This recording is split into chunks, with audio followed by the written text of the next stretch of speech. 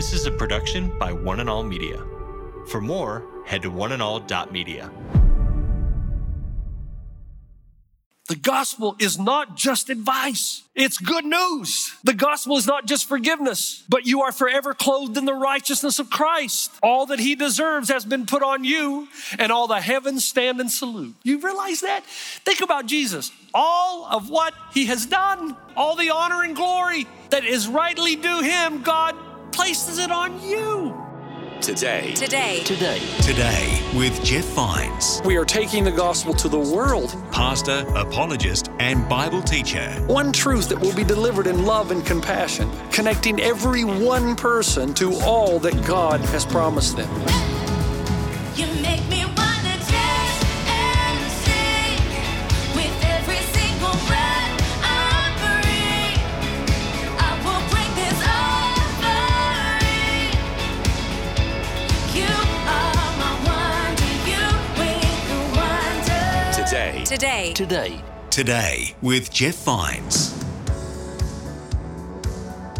Welcome back to Today with Jeff Vines. My name's Aaron, and through this message and our whole series, Pastor Jeff is hoping that we all have a breakthrough in our understanding of the gospel. To understand that the gospel is not advice, but it's good news. We're partway through this message, and if you missed the first part, don't worry. You can catch up wherever you listen to your podcast. Just search for Today with Jeff Vines on every major podcast platform. Here's Pastor Jeff as he continues through Romans chapter 1, verse 5.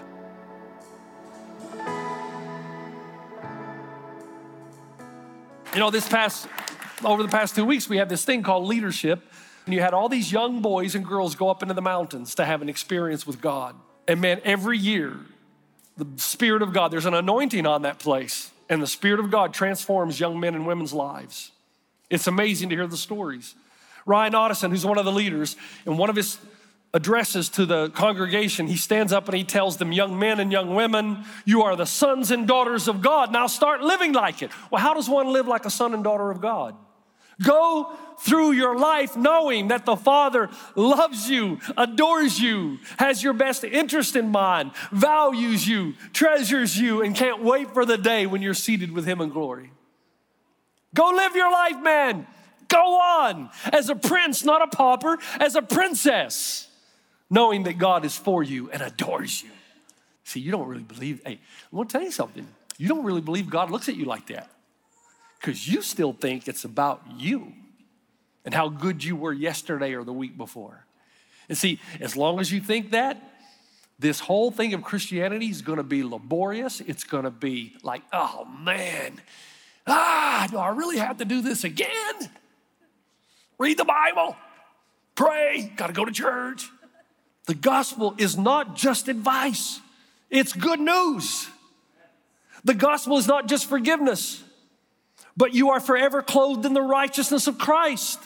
All that he deserves has been put on you, and all the heavens stand in salute. You realize that? Think about Jesus. All of what he has done, all the medals he should have been given, all the honor and glory that is rightly due him, God places it on you. Not because you deserve it, because you don't. Not because you can earn it, because you can't. But simply because he loves you. You know, going back to golf, man, 3 golf illustrations in one sermon. When you win the Masters, they give you a green jacket. And what makes this tournament so unique is, one, when you win the Masters, that jacket is yours and no one could ever take it. 2, you become an honorary member of the golf club that nobody can ever rescind. And 3, you get to play in the Masters the rest of your life, even if you stink. Even if you get to be 80 and can barely swing the club. The rule has been in the past. I think there's been a little change recently. But the rule for years has been as long as you can walk and swing a golf club, because you won the Masters, because you have a green jacket, you are in forever. Don't you understand that when you receive Christ as your Savior, you're a lifetime member? Once you've given your life to Jesus in humility, he gives you a robe of righteousness that replaces your filthy rags. And once Christ becomes your Lord and Savior, once you reach out and receive his gift. He puts a robe around your shoulders. He places a medal around your neck. You belong to him, and not even the gates of hell can snatch you from his arms. Do you know that? If you don't start getting excited, I'm gonna start dancing up here, and then you'll never have that. Come on, man, this is the gospel. I mean, you're gonna win. 3, the gospel is not about your knowledge and strength, but about the power of one. Now follow me. Paul says, I am not ashamed of the gospel because of the power of God into salvation. Now let's ask this question again. Whose power saves you? So it's not your power? Whose righteousness saves you? So it's not your righteousness. So it's all a gift. You receive. Nothing you can do to earn it, right? It's given to you freely. For all who call on the name of the Lord. The righteous shall live by faith. Faith in your righteousness? No. Faith in the righteousness of Christ given to you. So you can't save yourself, right? Even if you try your hardest to live a good life, what if you live a relatively good life? You're kind of better than your relatives. So a list of precepts can't save you. Having the correct political view won't save you. No set of rituals or regulations can save you.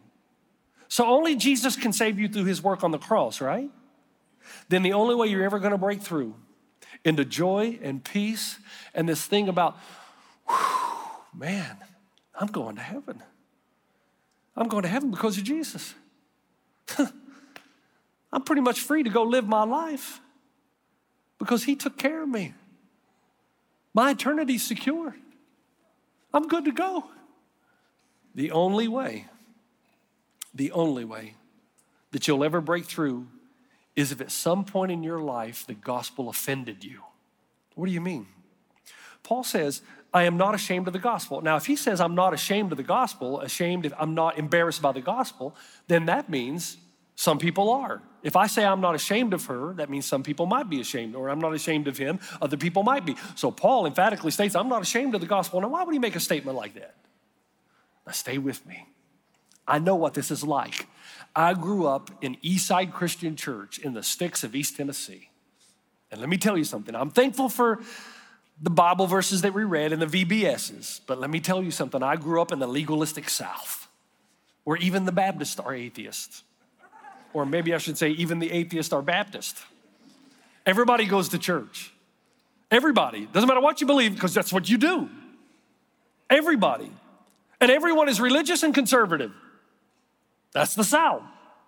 Now, think about it for a moment. These are the same groups of people, and I can say this because I grew up in this culture, that will tell you, whoa, no, it takes more than confession and repentance, man. You got to live a clean life. You got to straighten up and fly right, man. You just can't go in under, you can't go in by grace and mercy. You get that, but you better live right, or God's up there with an eraser in the book of life ready to erase your name.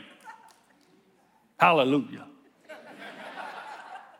Of course, these are the same people who are fighting and bickering about every unimportant issue you can imagine, filled with jealousy and envy, fired the preacher every 3 years just because they can, and they all wanted to get out of church as soon as they could so they can get on the front steps and feed their nicotine habit. And they're clock watchers.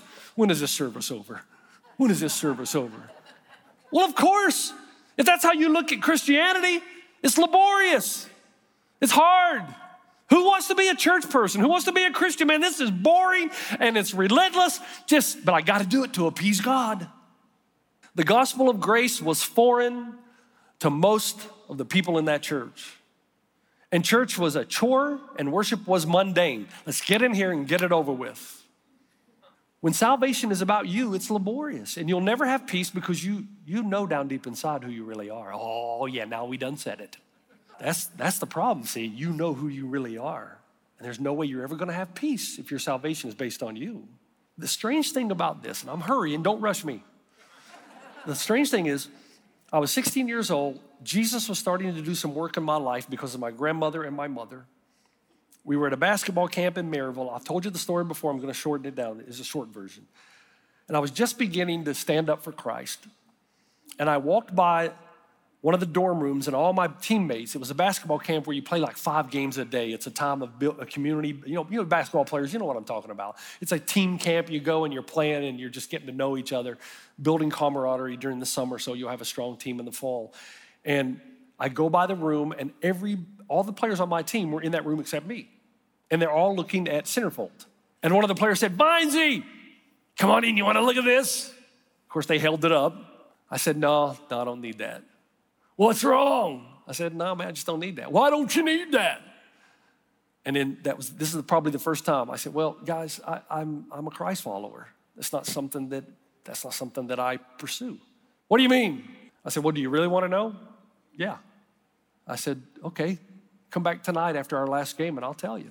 So we played the last game. They all came back in. And it was my first time I preached. I was just talking, really. And I was nervous, but I knew enough to tell them the gospel. And I got to the point where I said, guys, Jesus knows that you and I are sinners, and he is willing and ready to give you his forgiveness of past, present, future sin. I think that's the first time I said that statement. If you'll just humbly confess that we're all messed up. And then later on, he'll give you the ability to pursue things that will bring health and vitality to you. Now, guess what? All the players were with me except one, the Baptist. Oh, wait a minute. My dad's a pastor, and it's not that easy. Oh, man. Now, I'm not ragging on Baptists here. It just happens to be he was a Baptist, but a Baptist in the South. I said, dude, man, no, it isn't that easy. Are we not all messed up in this room? Come on, man. I mean, do we all not have addictions of some kind that we hide from each other? Come on, man. There's a few of us that are honest enough to get help, but most of us will never get help because people can't see our addiction. The ones that you hide are the most difficult ones, but we're all messed up. So you go from the legalistic South, and now you go to our university settings in America, and now you go to the liberal secular cultures where philosophy rules the day, and where the attitude is this: the highest idea in our universities is to be an abstract thinker. Oh, I'm gonna think about the high ideas. Oh, that's good. We're gonna have intellectual conversations about the possibilities of the universe. But we're never gonna arrive at any conclusions. No, can't do that. We can't ever say that we know anything with certainty, except we can say with certainty we know nothing with certainty. So when you say to the liberal educated crowd in the South, oh, it's gotta be more than that. But the liberal educated crowd is this. You go to them and you say, here's the first century carpenter. He dies, everything changes if you believe that. Trust in Jesus, you're in. Trust in yourself, you're out. They'll say, whoa, that's far too simplistic. That's offensive. That kind of clarity and certainty is embarrassing to a deep thinker and intellectual, irreligious person like myself. It's too simple. Liberal, conservative, blue collar, white collar, if you're from the north or the south, the east or the west, the gospel is absolutely unique. It's in a class by itself. Everybody hates it. It contradicts everyone. It contradicts every system of thought, culture, worldview. It's completely on its own. And whoever you are, I'm telling you, whoever you are, unless the gospel at some point in your life offended you, you've not broken through. So my theology professor tells us this illustration. This was my first breakthrough. Coming out of that South, coming out of that church, I'm in seminary, I'm 31 years old, and my theology professor, going through the book of Romans, tells the story about a guy who goes to heaven, and St. Peter's there. By the way, he's always there. If you notice in all the jokes and stories, St. Peter's always there. Why is he there?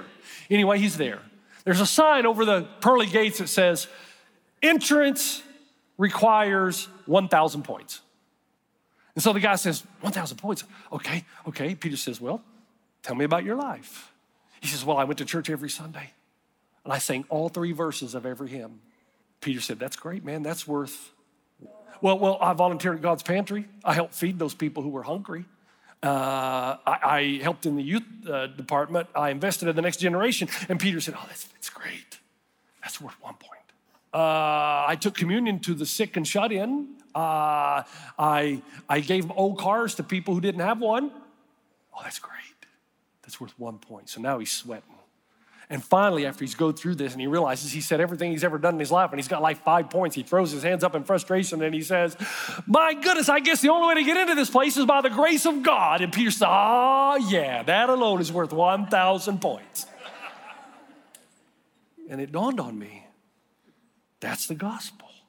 What about the elephant in the room? You mean I can believe what Jesus did on the cross and it doesn't matter how I live. Oh, it absolutely matters. Do you know why it matters? Concerning the testimony of Christ in you. Do you understand that you never have the righteousness of God put on you without discovering that it's beginning to be developed in you?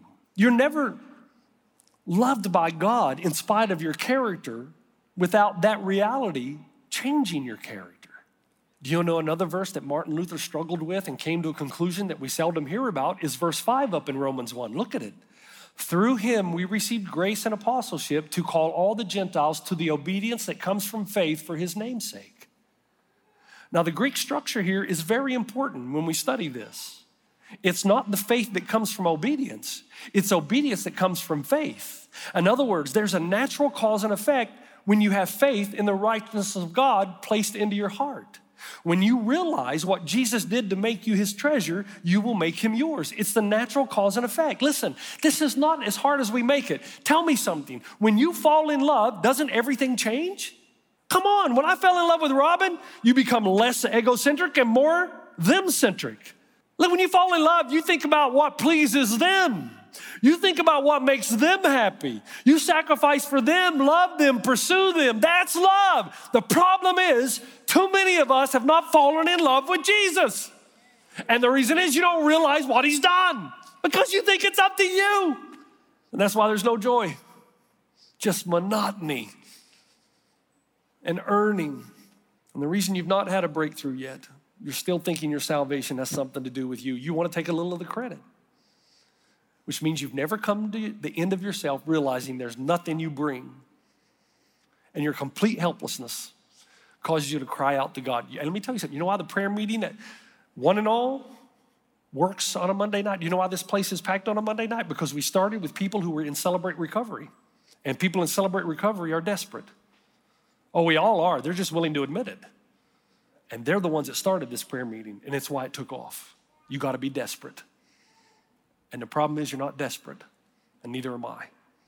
Because when you get desperate and you realize there's nothing you can do, you will fall in love with Jesus and then let people try to keep you out of worship and prayer with God. Saving Private Ryan. Stay with me, almost done. Saving Private Ryan. I'm going over a bit, but you don't care. And if you do, just act like you don't. Saving Private Ryan. Listen, Saving Private Ryan. So you got this great movie. You've got Private Ryan, who has 3 brothers. It's during the war. Those 3 brothers have died. He's the last remaining brother in the family. And so the U.S. military's policy at that point was if you've got 4 boys and 3 are dead, you got to get the other boy out. A mother should not lose all her sons. It takes 4 brave, courageous men to go dead straight into the war, putting themselves in harm's way to save Private Ryan. And they do, but it cost all 4 men their lives. And at the end of the movie, Private Ryan is an old man now, and he goes to the graveyard. His family comes with him. He weeps, he falls down on his knees in front of their graves, and he utters these words. He says, every day, I think about what you said to me that day on that bridge. He's talking about Captain Miller, played by Tom Hanks, who looked up to him and said, earn this. In other words, 4 men gave their lives for you. Now live a life of character. Earn it. He continues by saying, I've tried to live my life the best I could. I hope that at least in your eyes, I earned what all of you have done for me. And then he stands and he looks at his aged wife and he says, tell me I've lived a good life. Tell me I'm a good man. 2 powerful truths. 1, salvation always requires sacrifice. And 2, sacrifice always compels gratitude. But again, this is where the gospel is so unique. And I was very uncomfortable how preachers used to use this illustration because it misses the point. Because Jesus does not look to you and say, earn this. He says, go and tell them the good news. Tell everybody. Tell them what I've done to receive the free gift of grace. I've saved them all. Let them rejoice in my righteousness. Because the fact is that all people, religious and irreligious, trust in their own righteousness.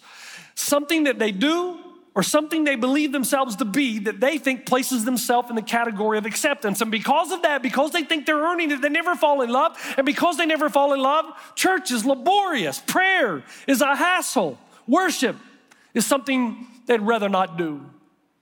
The greatest enemy to the gospel has always been the gospel of moralism. And until you're able to discard that temptation to justify yourself and throw yourself completely and wholly on the mercy of God and the grace found in Christ, there will not be a breakthrough. There will be no passion, no joy, no peace. You will check out of church and other spiritual things. They will become laborious to you, all because you never came to the end of yourself.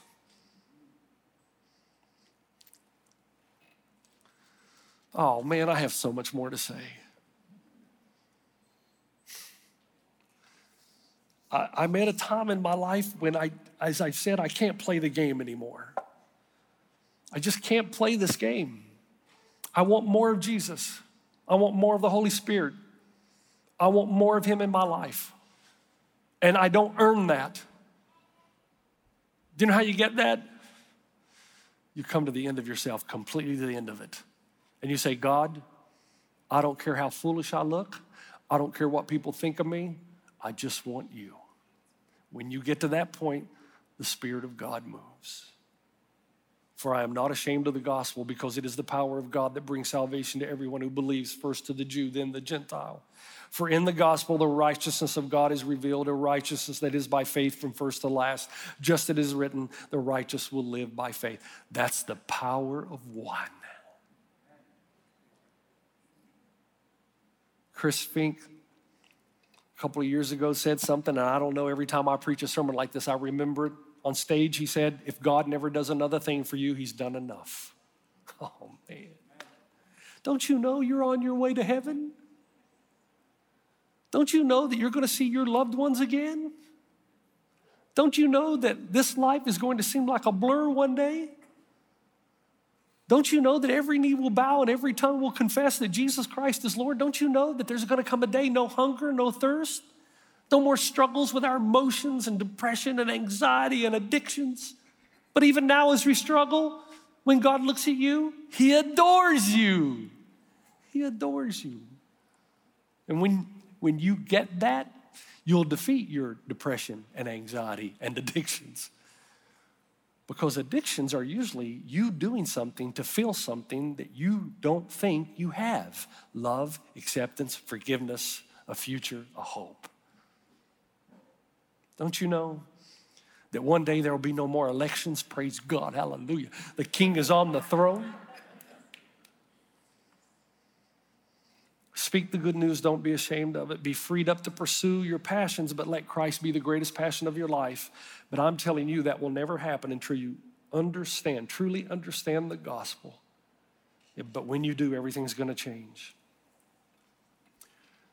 The team wrote a song, Take More of Me. Think about what God has given you when you give a little bit of you. Think what would happen if you gave him all of you. Oh my. Your cup would run over. It would be poured out, running over into your lap if you just give him you. Father, thank you so much for the power of the gospel. I would pray that the Spirit of God would move in this place right now as we sing and as we worship. Something would happen, chill bumps down our spine, our eyes would be open, we would have a breakthrough. I pray that for so many, today would be the first day of the rest of their lives where they recognize, man, I need to chill. God has given me everything, and I love him, and I'm gonna go out and please the heart of my Father because of what he's done for me. In Christ's name. Everybody said then, amen, amen. You've been listening to Today with Jeff Vines. Next time, we'll bring you a new message from Pastor Jeff. You can listen to more messages like this. Just search for Today with Jeff Vines wherever you listen to podcasts. You make me wanna dance and sing with every single breath I breathe. I will bring this offering. You are my wonder, you with the Today. Today With Jeff Vines. This is a production by One and All Media. For more, head to oneandall.media.